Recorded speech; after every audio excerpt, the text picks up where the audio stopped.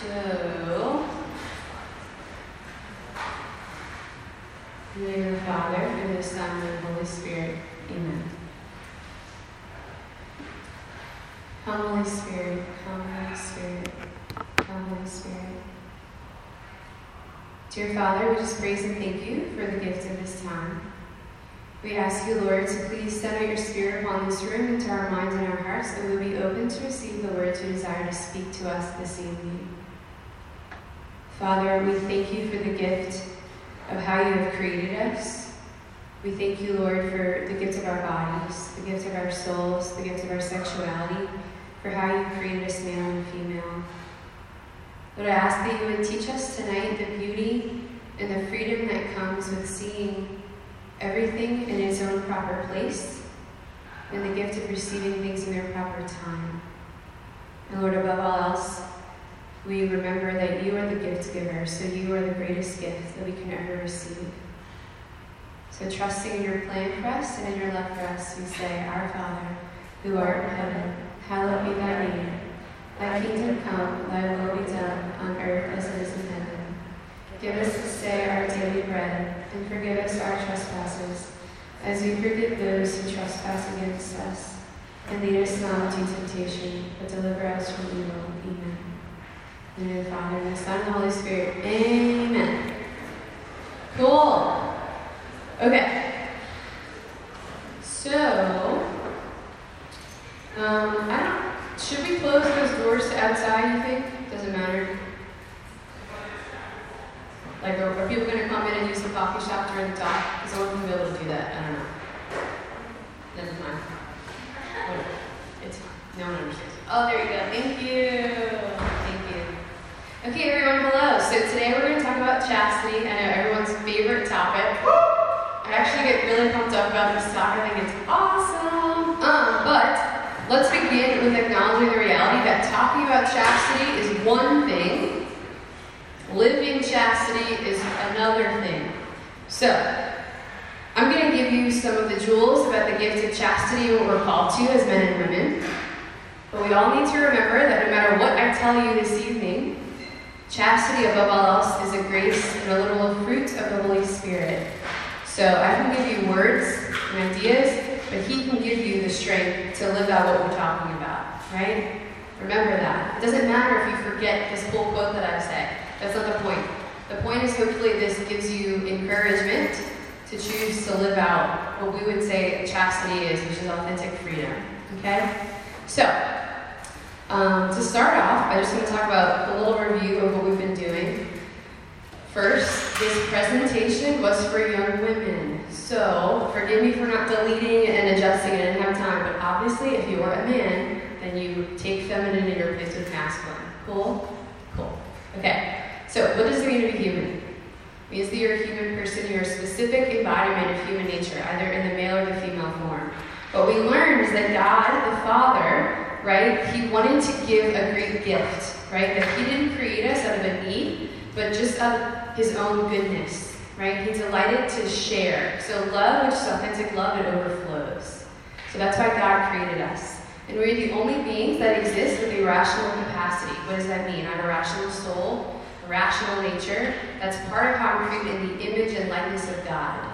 So when we say image and likeness, right, just to review, when you look at a mirror, you see a reflection, right?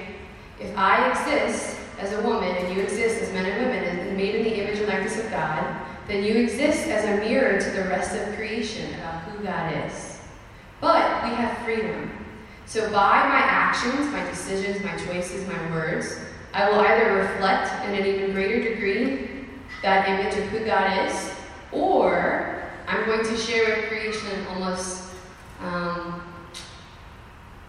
what's the word I'm looking for? Don't know, it's not coming.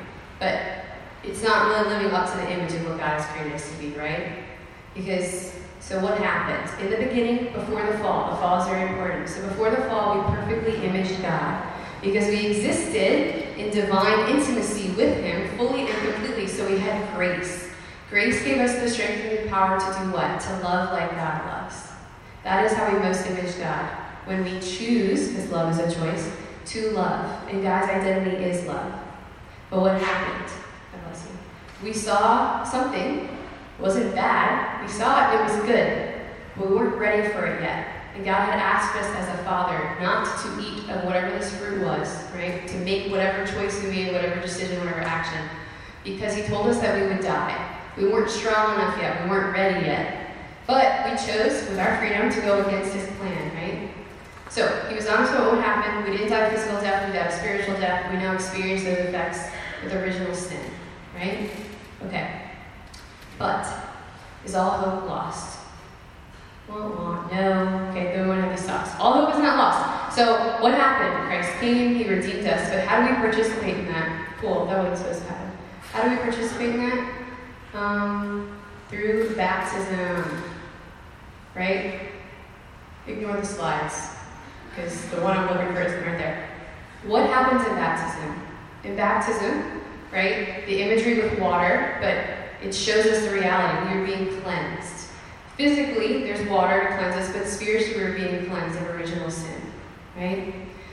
When I get hurt, though, if I have a wound, right, it can heal, but do you know how sometimes we still have a scar? Right? So concupiscence is that word that we sometimes refer to as like the tendency towards sin, the inclination towards sin.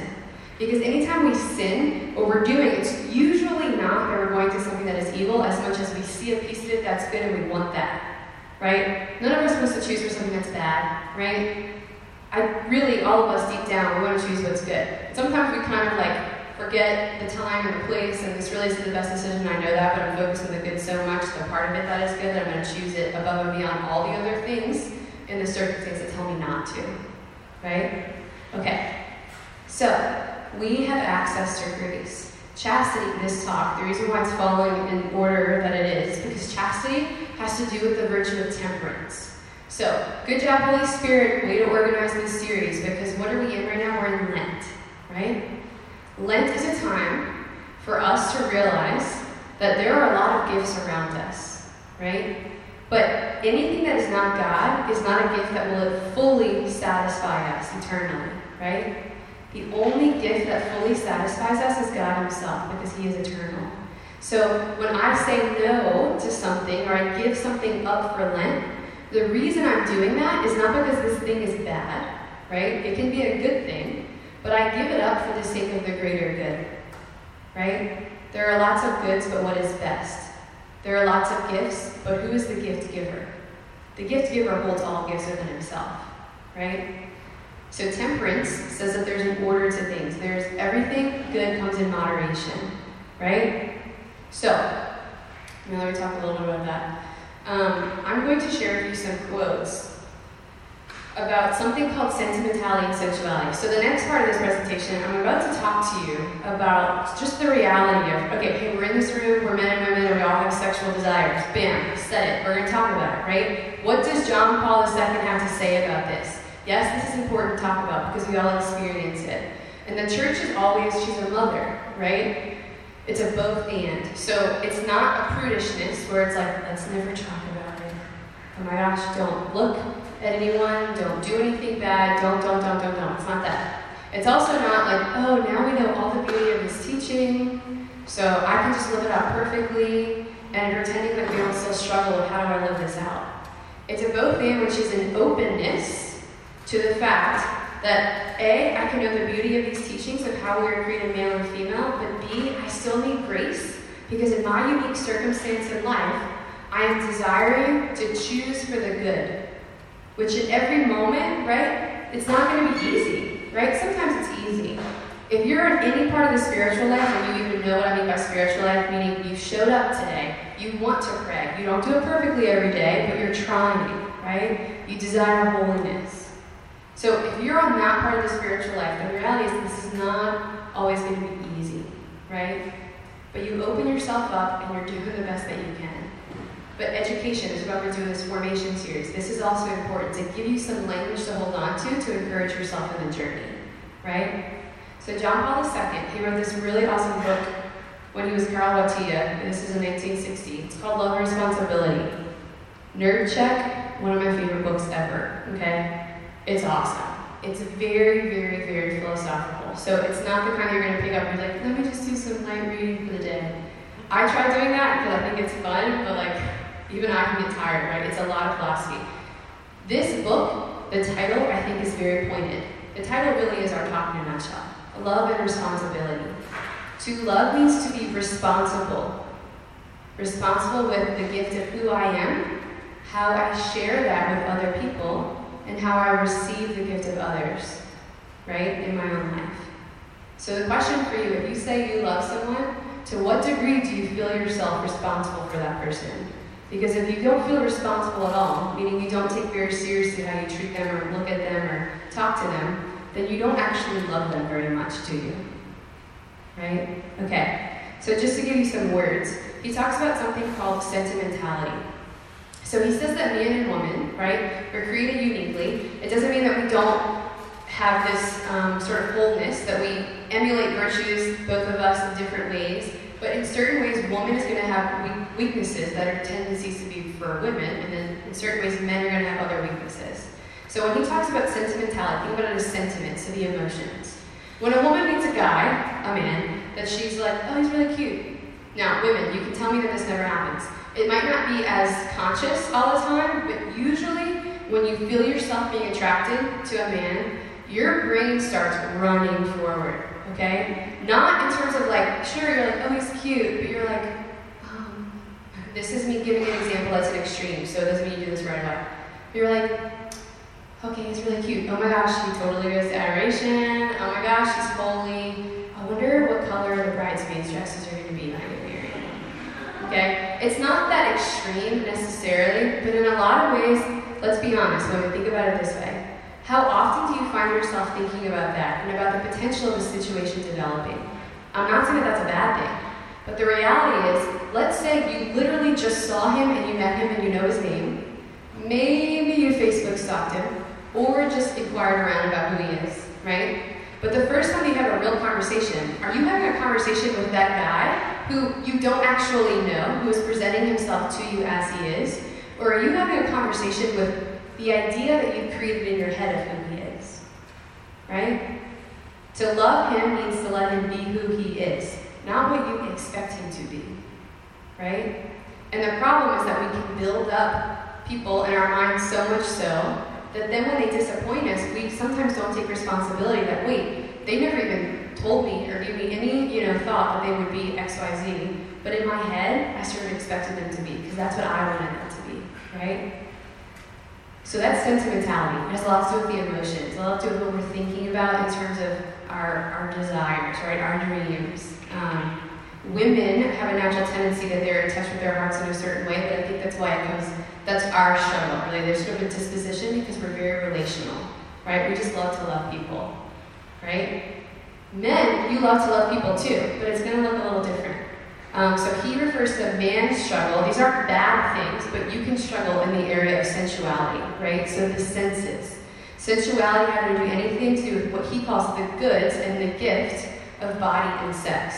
So for him, it's like a term. Body and sex is all that is in the physical realm, right? You see a woman, you notice her beauty. What do you do in that moment after you notice her beauty? Once again, should you notice her beauty? Yes, yes, yes, yes, yes. You were created to do that, and that is very good. The question is not, do you notice her beauty? Is that bad? No, it's awesome. The question is, what do you do with your appreciation of that gift?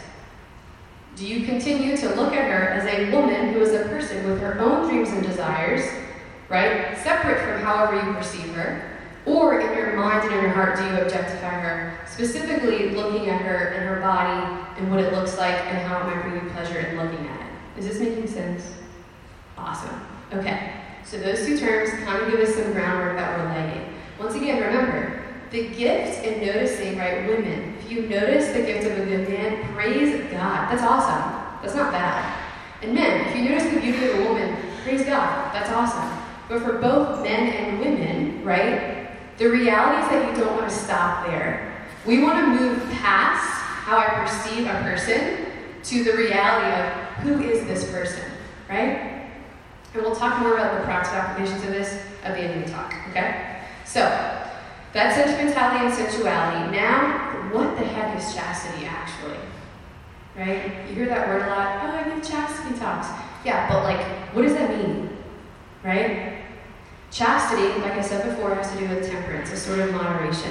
So you tell me, if I love gelato, this is a bad example because I ate gelato like every day over the summer, but let's go with it. If I love gelato, right, do I appreciate the gift more if I eat it every single day for a year, or if I eat it like every 2 weeks?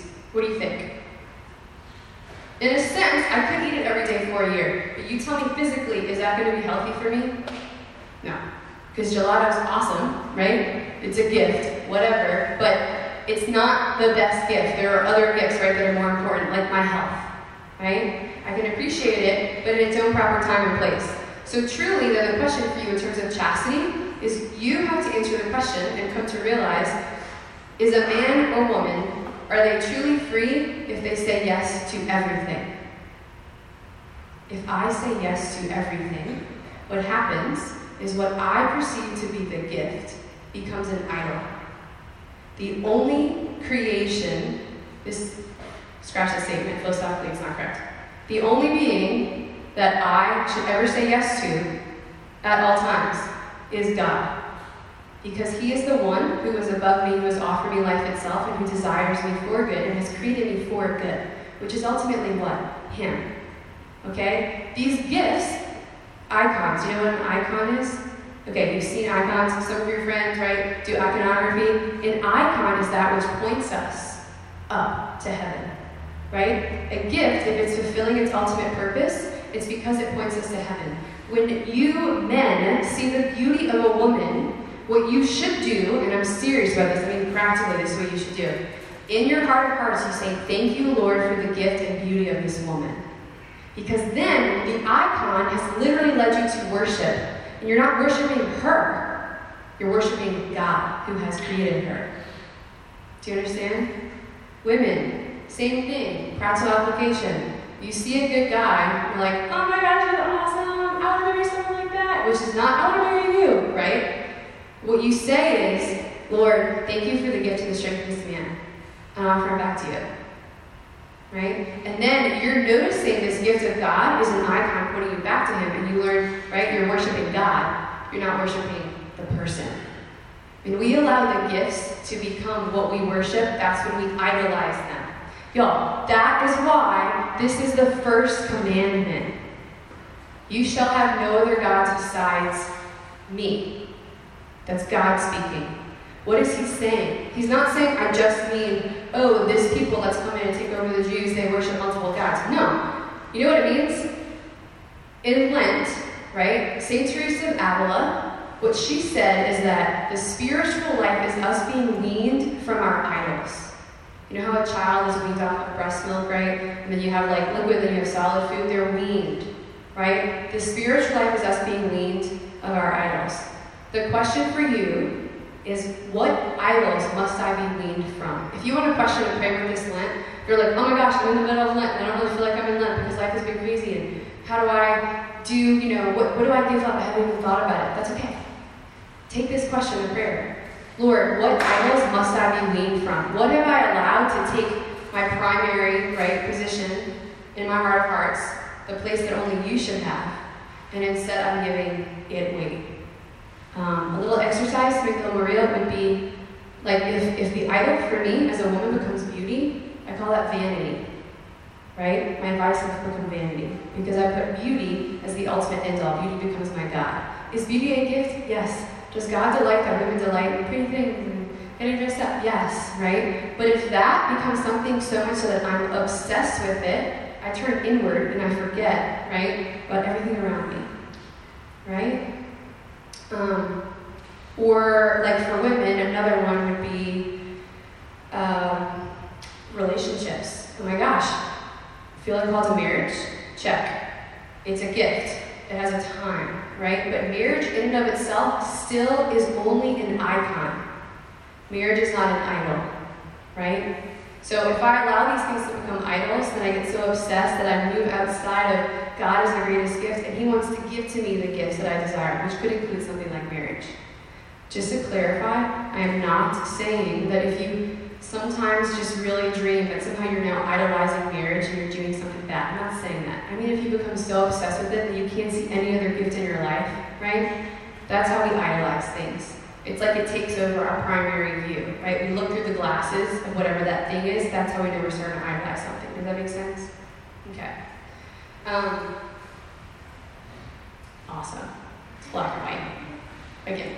So, okay. Moving back to what chastity actually is. The catechism. I'm giving you homework. Pretend I am your teacher and get over it. You have 2 weeks. I'm not going to test you on it, but I promise you, the reason why I'm giving you this homework is because it's going to help you to understand what this is. And I want you to take these quotes, grab a catechism, go online, have it on your phone, it's free, go into the church, go to adoration, go sit in a hammock by yourself and read it. And ask the Lord to inspire you with how you want to understand the gift of chastity, okay? So there's a part in the catechism, and it's sections 2337 to 2359.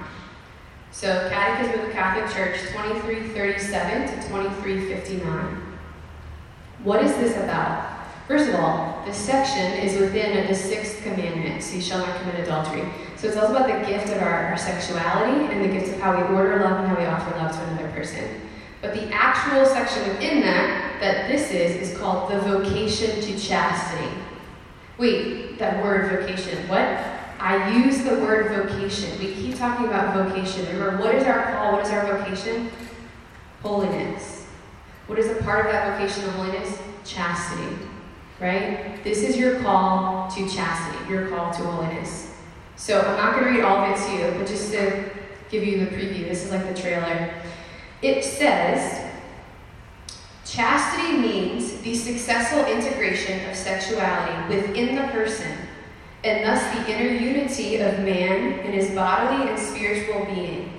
Sexuality, in which man's belonging to the bodily and biological world is expressed, becomes personal and truly human when it is integrated into the relationship of one person to another, in the complete and lifelong mutual gift of a man and a woman. The virtue of chastity, therefore, involves the integrity of the person and the integrality of the gift. Okay, so what does this mean? In the first talk, we talked about what it was like before the fall. I don't know if you remember this, you might not have been here, and that's okay. But I made you put your hands together and clasp them really tight. And then I made you move to the left and the right? I was like, okay, you can separate your hands. When you moved your left hand, your right hand went with it.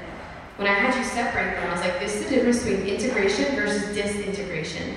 The church is always offering you things for abundant life. She is a mother. She desires you to have life in abundance and joy in abundance. So she's always offering you that which is integrated, because you are a body and a soul. What wrecked the integration? The fall. What are we meant for with redemption and within heaven is a reintegration. We participate in that now, but the fullness of that we will not experience until heaven. The integration of heaven is going to be this. In other words, oh my goodness, I'll just tell you what the quote says. In other words, it's this. It says,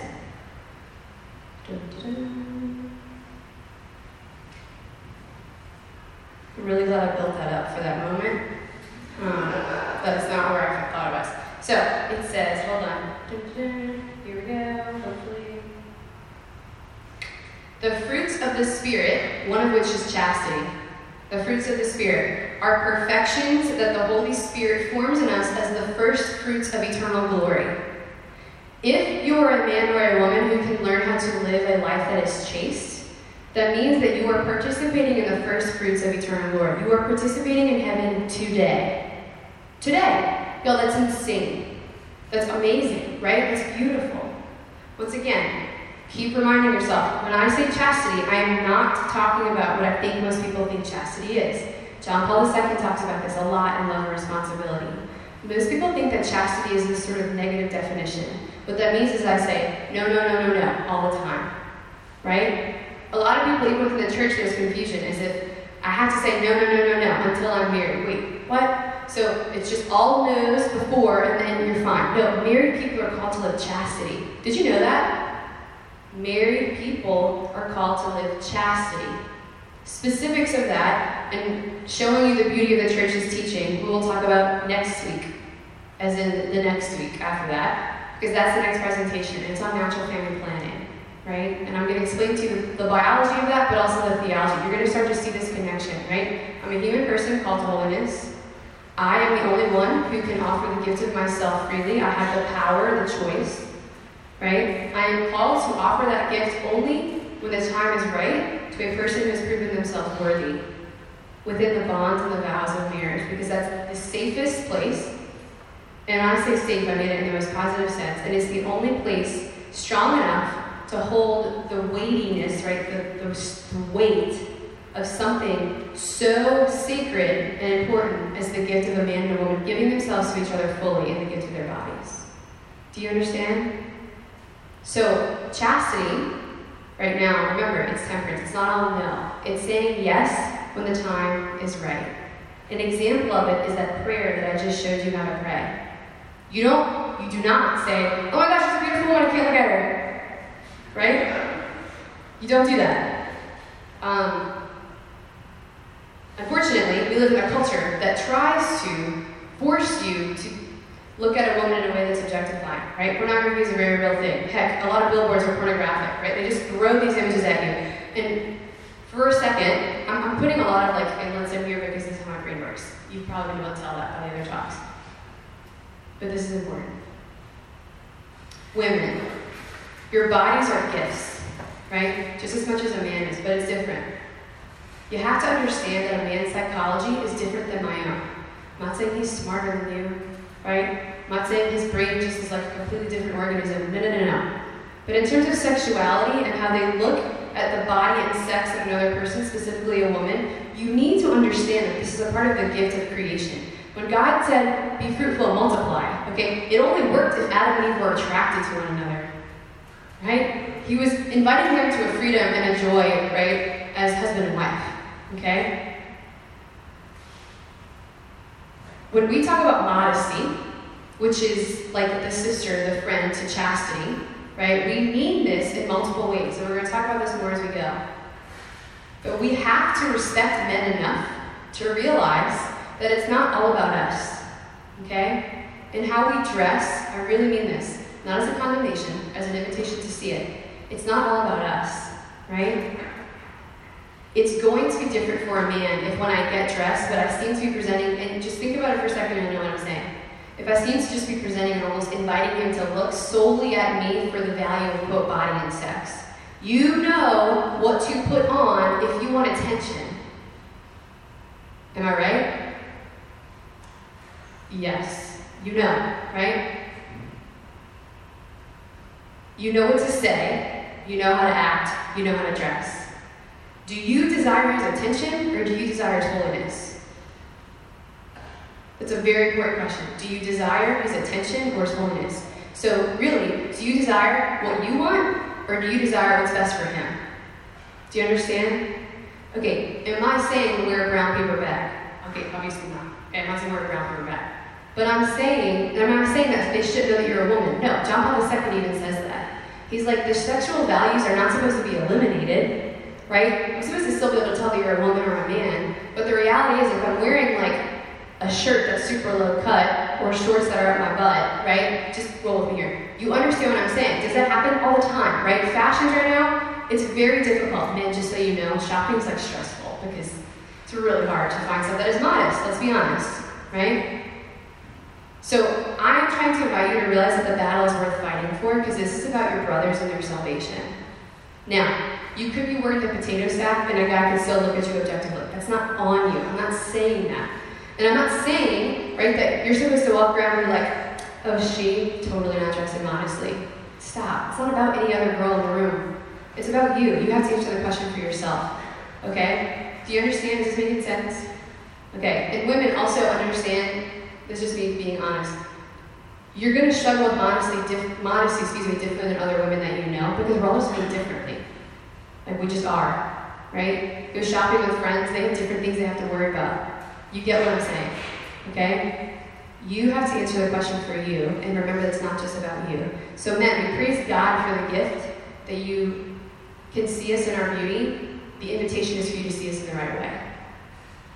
I saw an image on the front of Cosmopolitan magazine. Oh my gosh, I hate that magazine. Please don't read it. It's just going to make you cry or confuse you. Anyway, on the front, what it said was, there's a picture of a woman, duh. In some like totally seductive way, she's looking at the camera, duh. And it says, the sex moves he will worship you for. You're laughing, but there's a lot of people that read this magazine because of that. Why? Because a woman desires to be loved. And if that's the way that she's going to get love, understand. Y'all, people don't want to do like stupid things. They do it because they desire love. In some way, women and men think that they're going to get love. That's why they make these decisions, right? But the problem is that, A, men, if you worship us, you will be dissatisfied, okay? Because we ain't perfect. You already know that? Just reminding you, right? But also, women, and I really mean this, if you look at any movie, if you spend too much time on Facebook and Instagram, I'm serious, social media, whatever's in now, I don't know. If you spend too much time on that, what you're going to find yourself doing is comparing yourself to other women. A lot.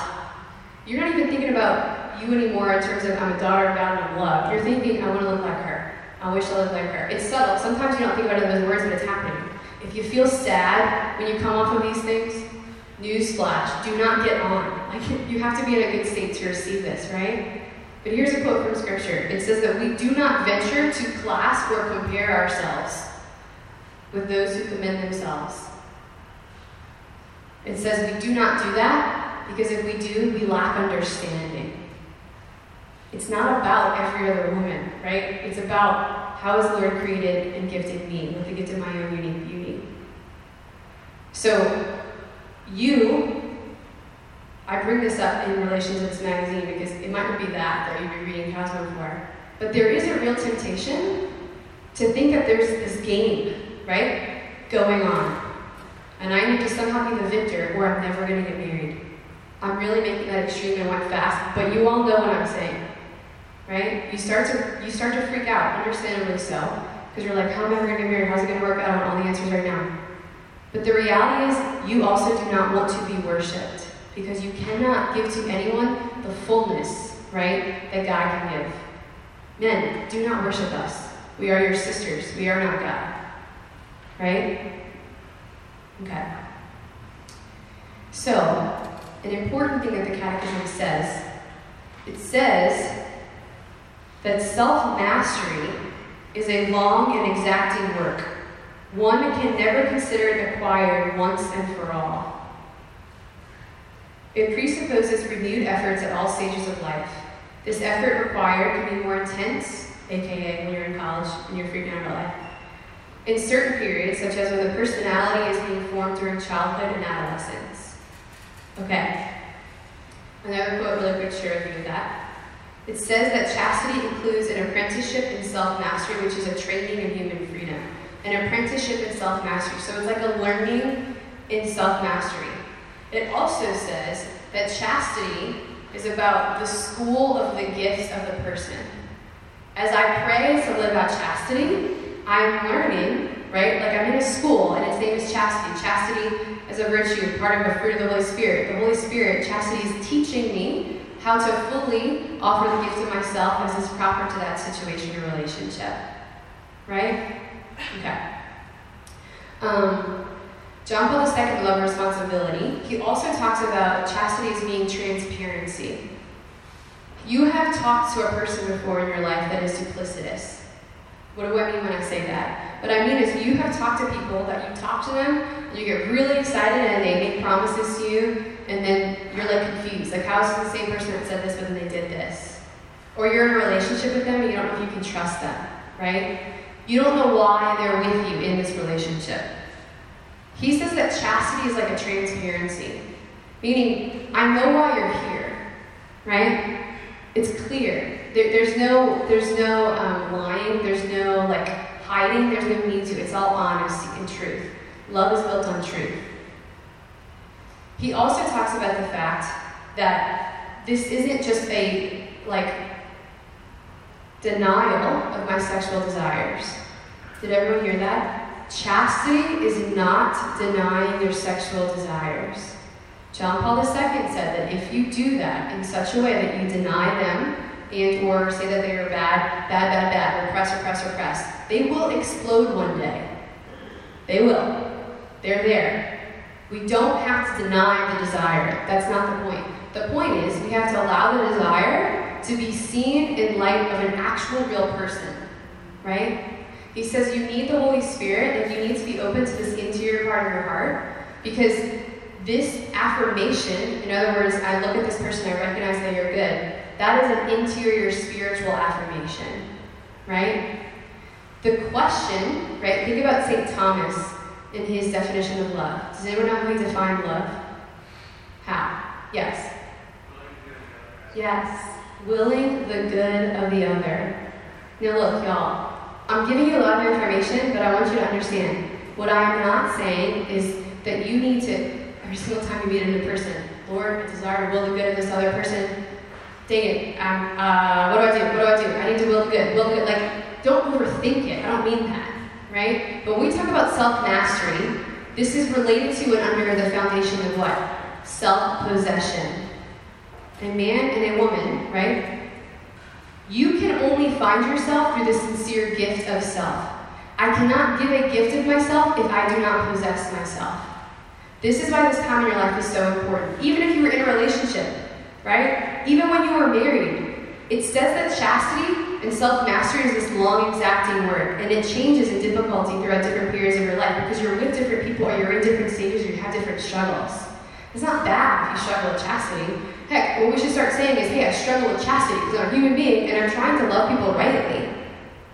Does that make sense? I desire to love someone rightly. So chastity is when I see the person, what I'm trying to do with grace, because I can't just do this by myself, is I'm trying to remember, even if this person is presenting themselves to me in such a way that it's really hard for me to remember that they image God, right? I choose to love them in such a way that I remember that they are a human person who has dignity and has value, apart from how they give anything to me. They are a gift in and of themselves. Does this make sense? It is a fruit, the first fruit. We participate in the first fruits of the resurrection. Because in the resurrection, there's not going to be this battling between, right, our flesh, our bodies, and our spirits. It's going to be one. It's this divinization. It's amazing. It's awesome. We're not there yet. But to prepare for that, to receive that fully, I participate now in choosing that. I desire authentic freedom. I desire a pure heart.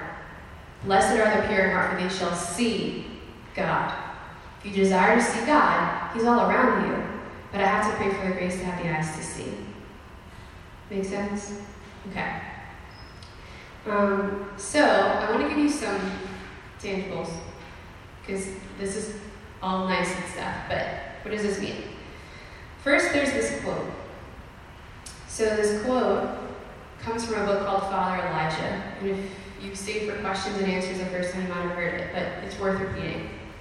So there's this priest, don't get distracted by what's on the screen, I'll tell you what's on the screen. There's a priest who is just having a struggle of his heart, and his spiritual director is kind of like Padre Pio, so bilocates, no big deal. So he shows up in front of this priest, and he's like, David. Well, his name's really Father Elijah, not confusing. Father Elijah, he's like, how are you? And he's like, there's so much that I have to tell you. And he's like, great. He's like, so tell me, how are your gates? He's like, what gates? He's like, the gates of your heart. And his response is, battered, but holding firm. I want you to remember, your heart of hearts, this is the place where God dwells, right? This is your inner person, right? If you got baptized, if you are open to the Holy Spirit, right? The baptism is the indwelling of the Father, Son, and Holy Spirit, right? When you invite the Holy Spirit into your heart, He literally chooses to dwell within you. You are a temple of the Holy Spirit. This is where the presence of God dwells. Imagine that your heart of hearts, this place is a kingdom, because it is, a king resides in it. But there are these gates to protect the kingdom. If I am truly a watchman of my own heart, then I am aware of what I am letting in, and I'm aware of what I am letting out. Right? And it says in Scripture, above all else, guard your heart, for it is the wellspring of life. When you have heartbreak, it's very hard for you to function the rest of your life. Right? Yeah, because that's like the most delicate, like important, sacred part of you. That's your inner place with God, right? So above all else, guard your heart, for it is the wellspring of life. The reason why I have this cool Prezi up, that's probably not going to work, but it's fine. Oh, surprise. I'm not surprised. Is I just want you to see, really quick, if I am expressing myself to others, right, it means that there's this language of the body. So what I do with my body expresses something to those around me. This is a quote to pray with, and I'll come back to it. But what I do with my body affects those around me. So hear me out for an example. If you go to a job interview and you throw your keys on the desk and you slump back in your chair and you look out the window, you don't even look at the potential boss in the eyes. Tell me what the language of your body is communicating. You don't care, right? Yeah, you don't want to be there. Probably not going to get hired. You're communicating something in and through your body. That's an easy example for you to remember. The only way that I can even present myself to the world, I can do it with my words, but I can only give the gift of myself even through my words because I have a mouth, right? Because I have a voice, because I'm a human person who has a body. This is my tangible gift. This is the greatest gift I can offer to another person. But where does this all start? I want you to understand that your inner heart of hearts has to do with your mind. It's like the same thing. The wellspring of your heart of hearts, the place where God dwells, the mind, right? Your thoughts, this is where it starts. So the quote for you is, watch your thoughts, for they become your words. Watch your words, for they become your actions. Watch your actions, for they become your habits. Watch your habits, for they become your character. And watch your character, for it becomes your destiny. Y'all, it all starts in our thoughts.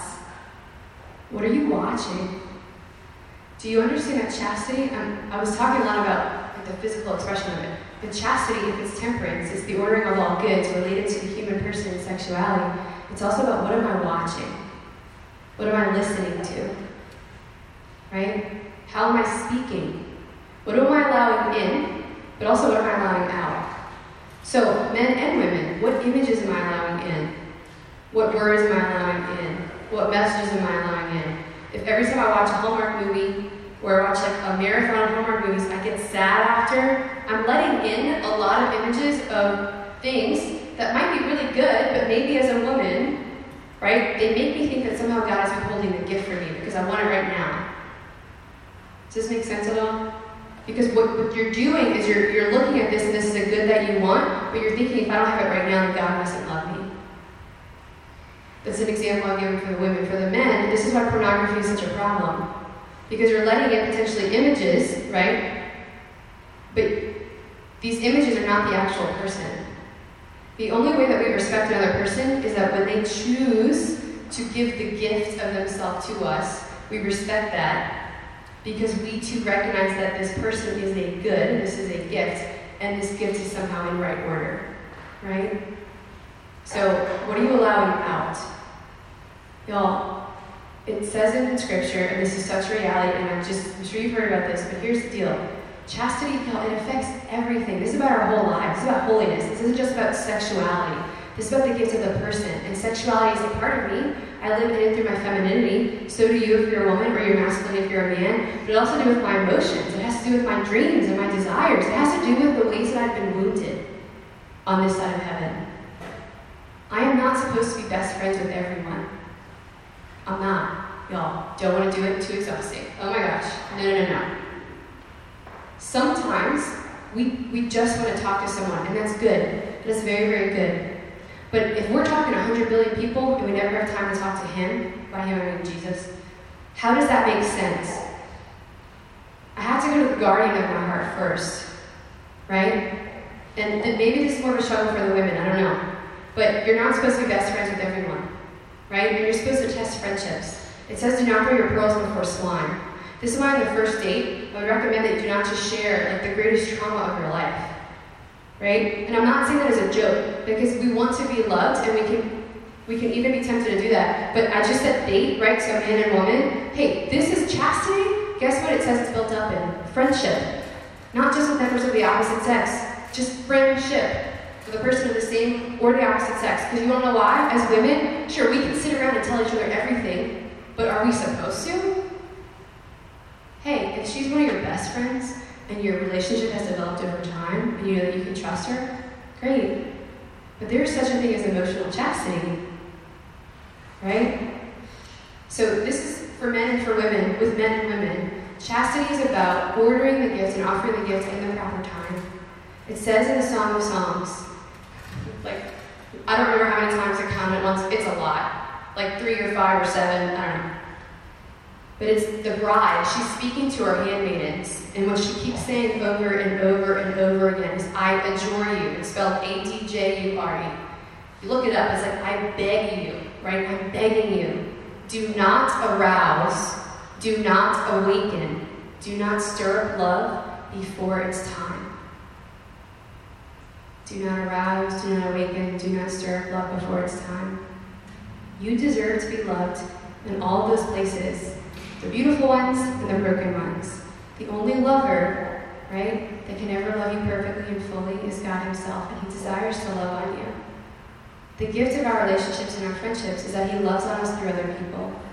The gift, if you were called to marriage, is that it's in a very complete way, even physically, right?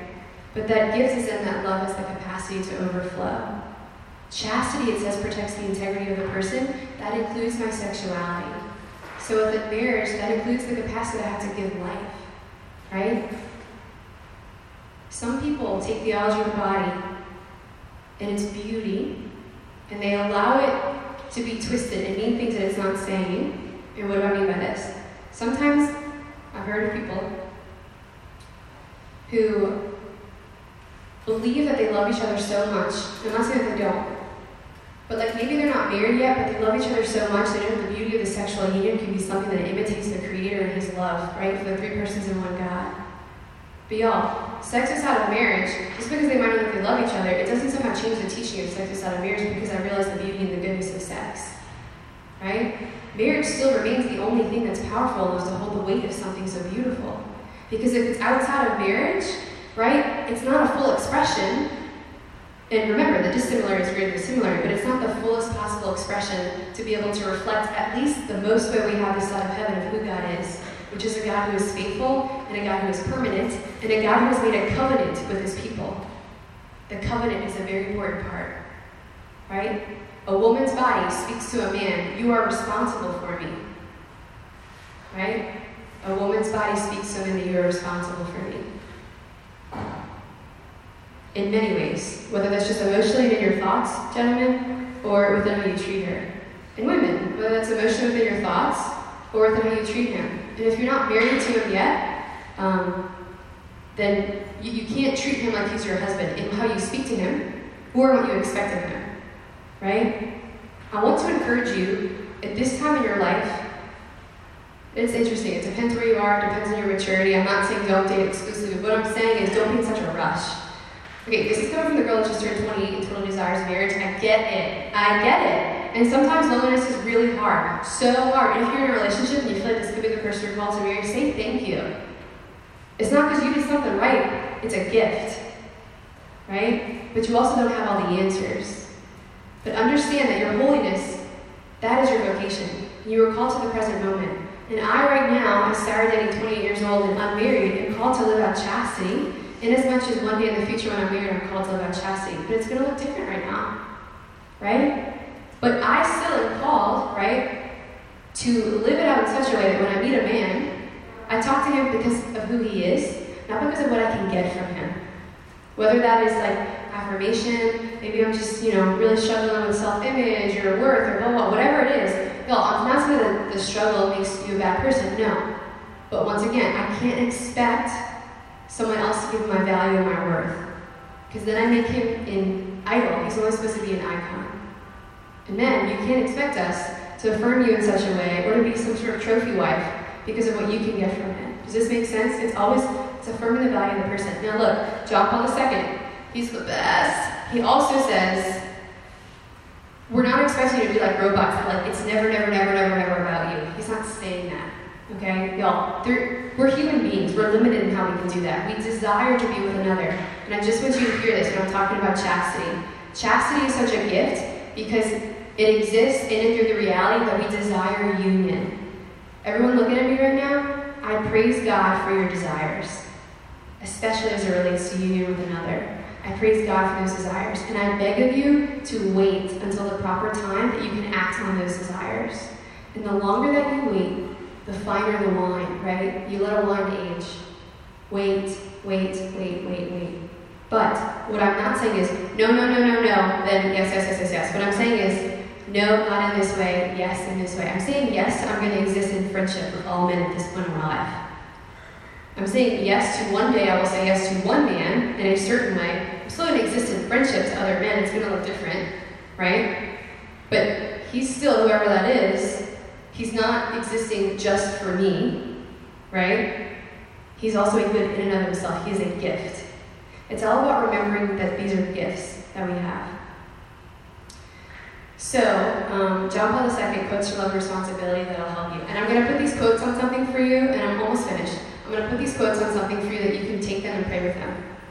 But he says, do not be afraid if love sometimes follows tortuous ways. Tortuous, did you hear that? That's like pain, okay? Do not be afraid if love sometimes follows tortuous ways. Grace has the power to make straight the paths of human love. That's what he says. What he also says is that love between man and woman cannot be built without sacrifices and self-denial. Without sacrifices and self-denial. If you're struggling, it doesn't mean you're a bad person. It means you're desiring and learning how to give and receive the gift of love. Now, reality check. If you're in a relationship, so remember, there's emotional chastity, there's chastity of my vision, what am I allowing in, and what am I allowing out, and how I speak, and how I dress, and how I act. But practically, I just want to throw this out there, because I feel like we don't always talk about it, and it's reality. If you were in a relationship, tips. Physical intimacy, y'all, it makes relationships complicated.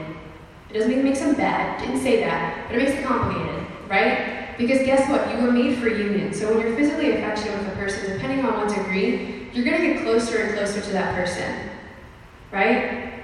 If you are a physical being and a spiritual being and an emotional being, I need you to understand that there needs to be such a thing called boundaries, right? Not because we're trying to keep all the fun out of your life, but because boundaries are the thing that allow for the freedom.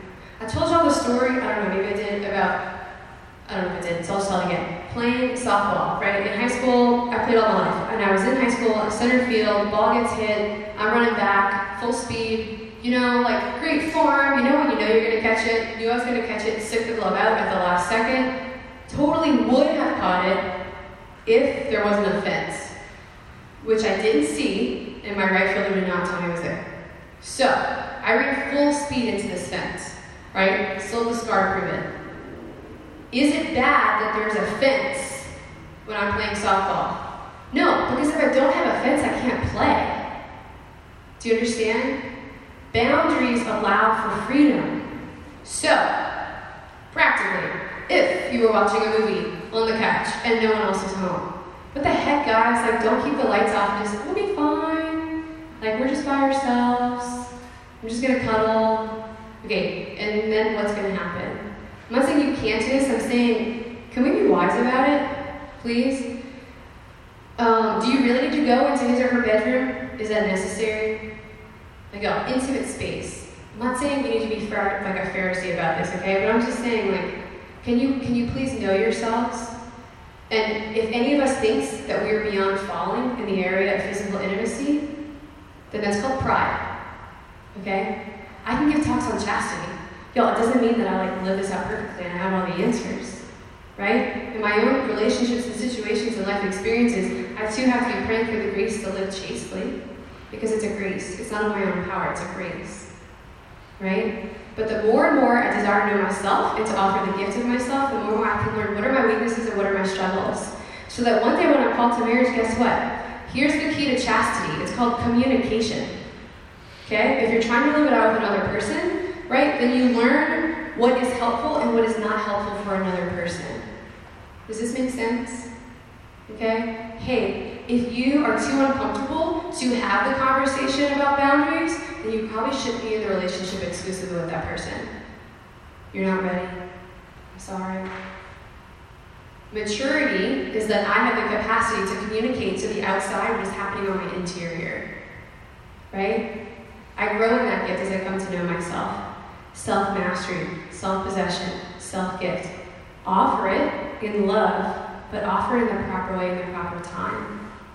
I hope that what you've gotten from this is that love, especially human love, and especially in heterosexuality, is amazing. Do you understand that? I'm not saying it's bad. I'm not saying it's to be feared. I'm saying it's so good that I don't want you to push it away for forever, and I don't want you to just jump head first and be like, all boundaries gone, YOLO. YOLO, so dumb. You only live once. Yeah, you only live once, but your life goes beyond this moment. So if this helps you, I was driving here today, and this is sort of the thing. When we are in moments where there's physical intimacy, you were made to have biological reactions that bond you to this person. Do you understand? Your body will respond. Even if this guy's an idiot, right? Or a jerk. Raise your hand if you had that experience, right? I mean, don't. Sorry. I did. I'm like, you don't have to feel that. Sorry. Okay. But here's the reality, y'all. You are more than just your impulses, right? You are more than your biological reactions, okay? Sure, it feels nice. It's supposed to feel nice. How the heck? Like, the Lord made it that way. He loves that. But He's asking you to then use your freedom and decide, not just in this one moment, is this good, but in the whole of my life, is this relationship, is this interaction reflective of the whole of my life? Is this good? Which means you take a step back from the significant other and you go to the Lord and you say, Father, is this good? Am I becoming more and more of myself, or am I becoming more and more of what this other person wants me to be? And you can say, Father, thank you for the gift of sexual desire. Thank you for the gift of the enjoyment of whatever physical intimacy, which should be not other things. You know what I'm saying? I'm saying, like, in the context of dating. But then you say, Lord, this is all really good and thank you, but I need you to help me know, I need you to give me wisdom to know, does this match up with the rest of my life? Am I becoming more and more the man or the woman that I desire to be? Am I becoming more and more holy?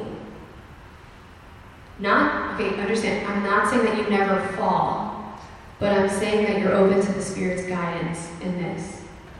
So, I know there's a billion other things I could say, because I just love talking about this stuff, because I just want you to have all the gifts and hold them, but it's okay. Our Lady can hold them for you, and at the proper time, they'll all be given to you, and you'll remember things that you think you already forgot. I just want you to remember that the truly free man is one who knows how to say no when he should say no, and how to say yes when he should say yes. Right? And remember that the church is a church of feasting and fasting. It's both and. It's not just fasting, it's also feasting. When you wait for the proper time, it's what we call feasting. Chastity is patience. Patience is long-suffering. All of this builds up to the fullness of what you desire, right? Okay, I'm sorry. I promise. 2 last things. Okay. 1, here's a story for you to help you practically live this out. Affective maturity is like maturity of the emotions. Here's a story I heard from someone else. It's made up, but it'll teach the point. What does chastity look like? It means, here's this young man. He gets in the elevator, and he meets this beautiful woman. He's like totally intrigued. Starts talking to her. He like feels in his heart of hearts like he's drawn to her. Then they get to like a few floors later, and this guy walks in, who is his best friend. He's like, dude, you already met her. This is the girl I've been telling you about. Blah, blah, blah. And he's like, yeah. Is it bad that he was drawn or attracted to her? No, not at all. Praise God. He should be. This is awesome. He has the eyes to see beauty, right? But what he does in that moment is the key, right? Now, let's say that he said, this is my fiance, and he just hadn't met her yet, okay? In that moment, a promise has been made leading up to a commitment, like vows, right? As a man, if he's trying to live chastity, what does he do in his heart of hearts? He realizes that this is a great gift. This gift is not meant for me. So I do not force myself on this gift, right? And I do not expect from this gift something that it cannot give. Right? This is an example to show you this prayer that I want you to take. And I say that because it's helped me so much. I still pray this. I heard this in a talk, almost 7 years ago. It was my first course of Theology of the Body Institute, and at the end of it, the presenter, awesome man, Bill Donahue, shout out if you'll ever hear this, but he's great. And he was like, But he was in the middle of teaching, and all of a sudden he stops, and he's like, hold on. He's like, are all of you attracted to one another right now? We've been together for a week talking about theology of God. Imagine what that does to a person, right? This is why when you go on theology of God retreats and stuff, you don't go with like this isn't like Catholic dating network here. No. You're going to learn about the truth of who you are and allow the Lord to have time with these things.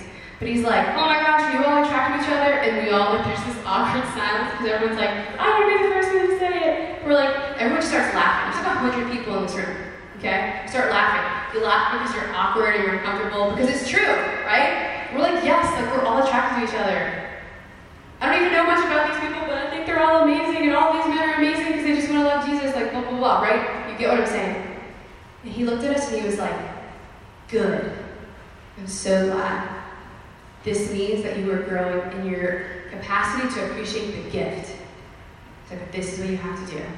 Men, when you meet a beautiful woman, before you jump, 10 steps ahead, or entertain things in your mind that you shouldn't, or in your heart that you shouldn't, you bring the gift of who she is, which you don't yet know because she's a mystery to you, no matter how much she may even reveal, despite how much she might reveal, even if she doesn't know her own goodness, right? And especially then, like, if she's maybe not dressing modestly because no one's ever told her that she's worth more than that, right? Then you as a man, and your responsibility towards her, what that means, it's not that you don't struggle with an attraction. It's not that you don't maybe even struggle with what to do with the attraction. I'm not saying that. The struggle is not the sin. The sin is when I consent to use another, right, as an object for my pleasure and use instead of to love. So your prayer is, Father, thank you for the gift and the beauty of this woman. I give her back to you, Father, and I ask that you would order the desires of my heart to be in accord with yours. Amen. Keep moving. You don't have to obsess over it, right? Just keep moving.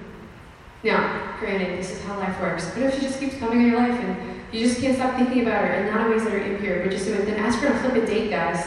They're gonna date, okay? Cool. Sorry, I don't have a lot of time. So, yeah. Get to know who she really is, not just who you think she is. And women, the prayer he said was, women, you notice a good man? Say, thank you, Lord, for the gift of this man and his strength. Offer him back to you, Lord. And I ask that you would order the desires of my heart to be in accord with your own. And y'all, and guess what? He answers that prayer. That prayer moves my heart to remember who is God and who is not. And it orders everything that love, especially human love, which is the greatest gift and is supposed to be an icon, it remains an icon in my heart and not an idol. And in closing, there's a quote from Divine Mercy, the Diary of St. Faustina, which is awesome, and you should all totally be open to it and fall in love with it because it's like the best thing ever, but really. And Jesus told St. Faustina, when boredom and discouragement beat against your heart, run away from yourself and hide in my heart. Hey, understand that there is a spiritual battle. Our battle is not with flesh and blood, it's with powers and principalities. If you were tired, if you were sick, if you were discouraged, if you were bored, you are very much weak in that moment and vulnerable. So I encourage you to make good decisions with me, which means, maybe you're not going to just play around on Facebook because you're going to get distracted. Men and women for different reasons. Waste a lot of time, but definitely not feel better about yourself in the end. And maybe just fall into sin because you're too tired or bored to even think about what you're doing. Right? Take all of those things and what did he say? Run and hide in my heart. And Jesus said in Divine Mercy, I know y'all have given you lots of goodness and lots of words. But Jesus said, he said, if you do not believe my words, right, you're loved, you're good, God desires what's best for you. He said, if you do not believe my words, at least believe my wounds. Everything we say is who he is. He died for you, he means it. You are meant for the best, and he desires life for you and life in abundance. So take the pearls of what chastity is and ask him how you can live it out fully. And wait for the proper time, right? And the proper way to give the gift of yourself to another. Love yourself enough to do that. So let's close with a quick prayer. In the name of the Father, and the Son, and the Holy Spirit. Amen. Father, we praise and thank you for this night. I thank you, Lord, for the gift of each woman and man in this room. Thank you for how you've created us to be your sons and daughters. Daddy, we just ask that you would provide for us. You know that this is very hard to live out, more sometimes than others, but please, in those moments of difficulty and confusion, Lord, speak in big and miraculous ways to remind us of who we are by reminding us of who you are. Teach us, Lord, how to look at others not as things that we can take from, but as gifts to be loved. Teach us, Lord, how to offer our hearts and our minds to you first so that we can offer them purely to others. Give us the grace of patience to persevere and the grace of courage to fight the battle for chastity, which is authentic love and freedom. And Mother Mary, we consecrate our hearts and minds to you, especially in these areas that we are weak, and whatever ways that we might be struggling to live and love purely right now. As we say, Hail Mary, full of grace, the Lord is with thee. Blessed art thou amongst women, and blessed is the fruit of thy womb, Jesus. Holy Mary, Mother of God, pray for us sinners, now and at the hour of our death. Amen. And Saint Joseph, pray for us. In the Father, and the Son, and the Holy Spirit. Amen. Really quick.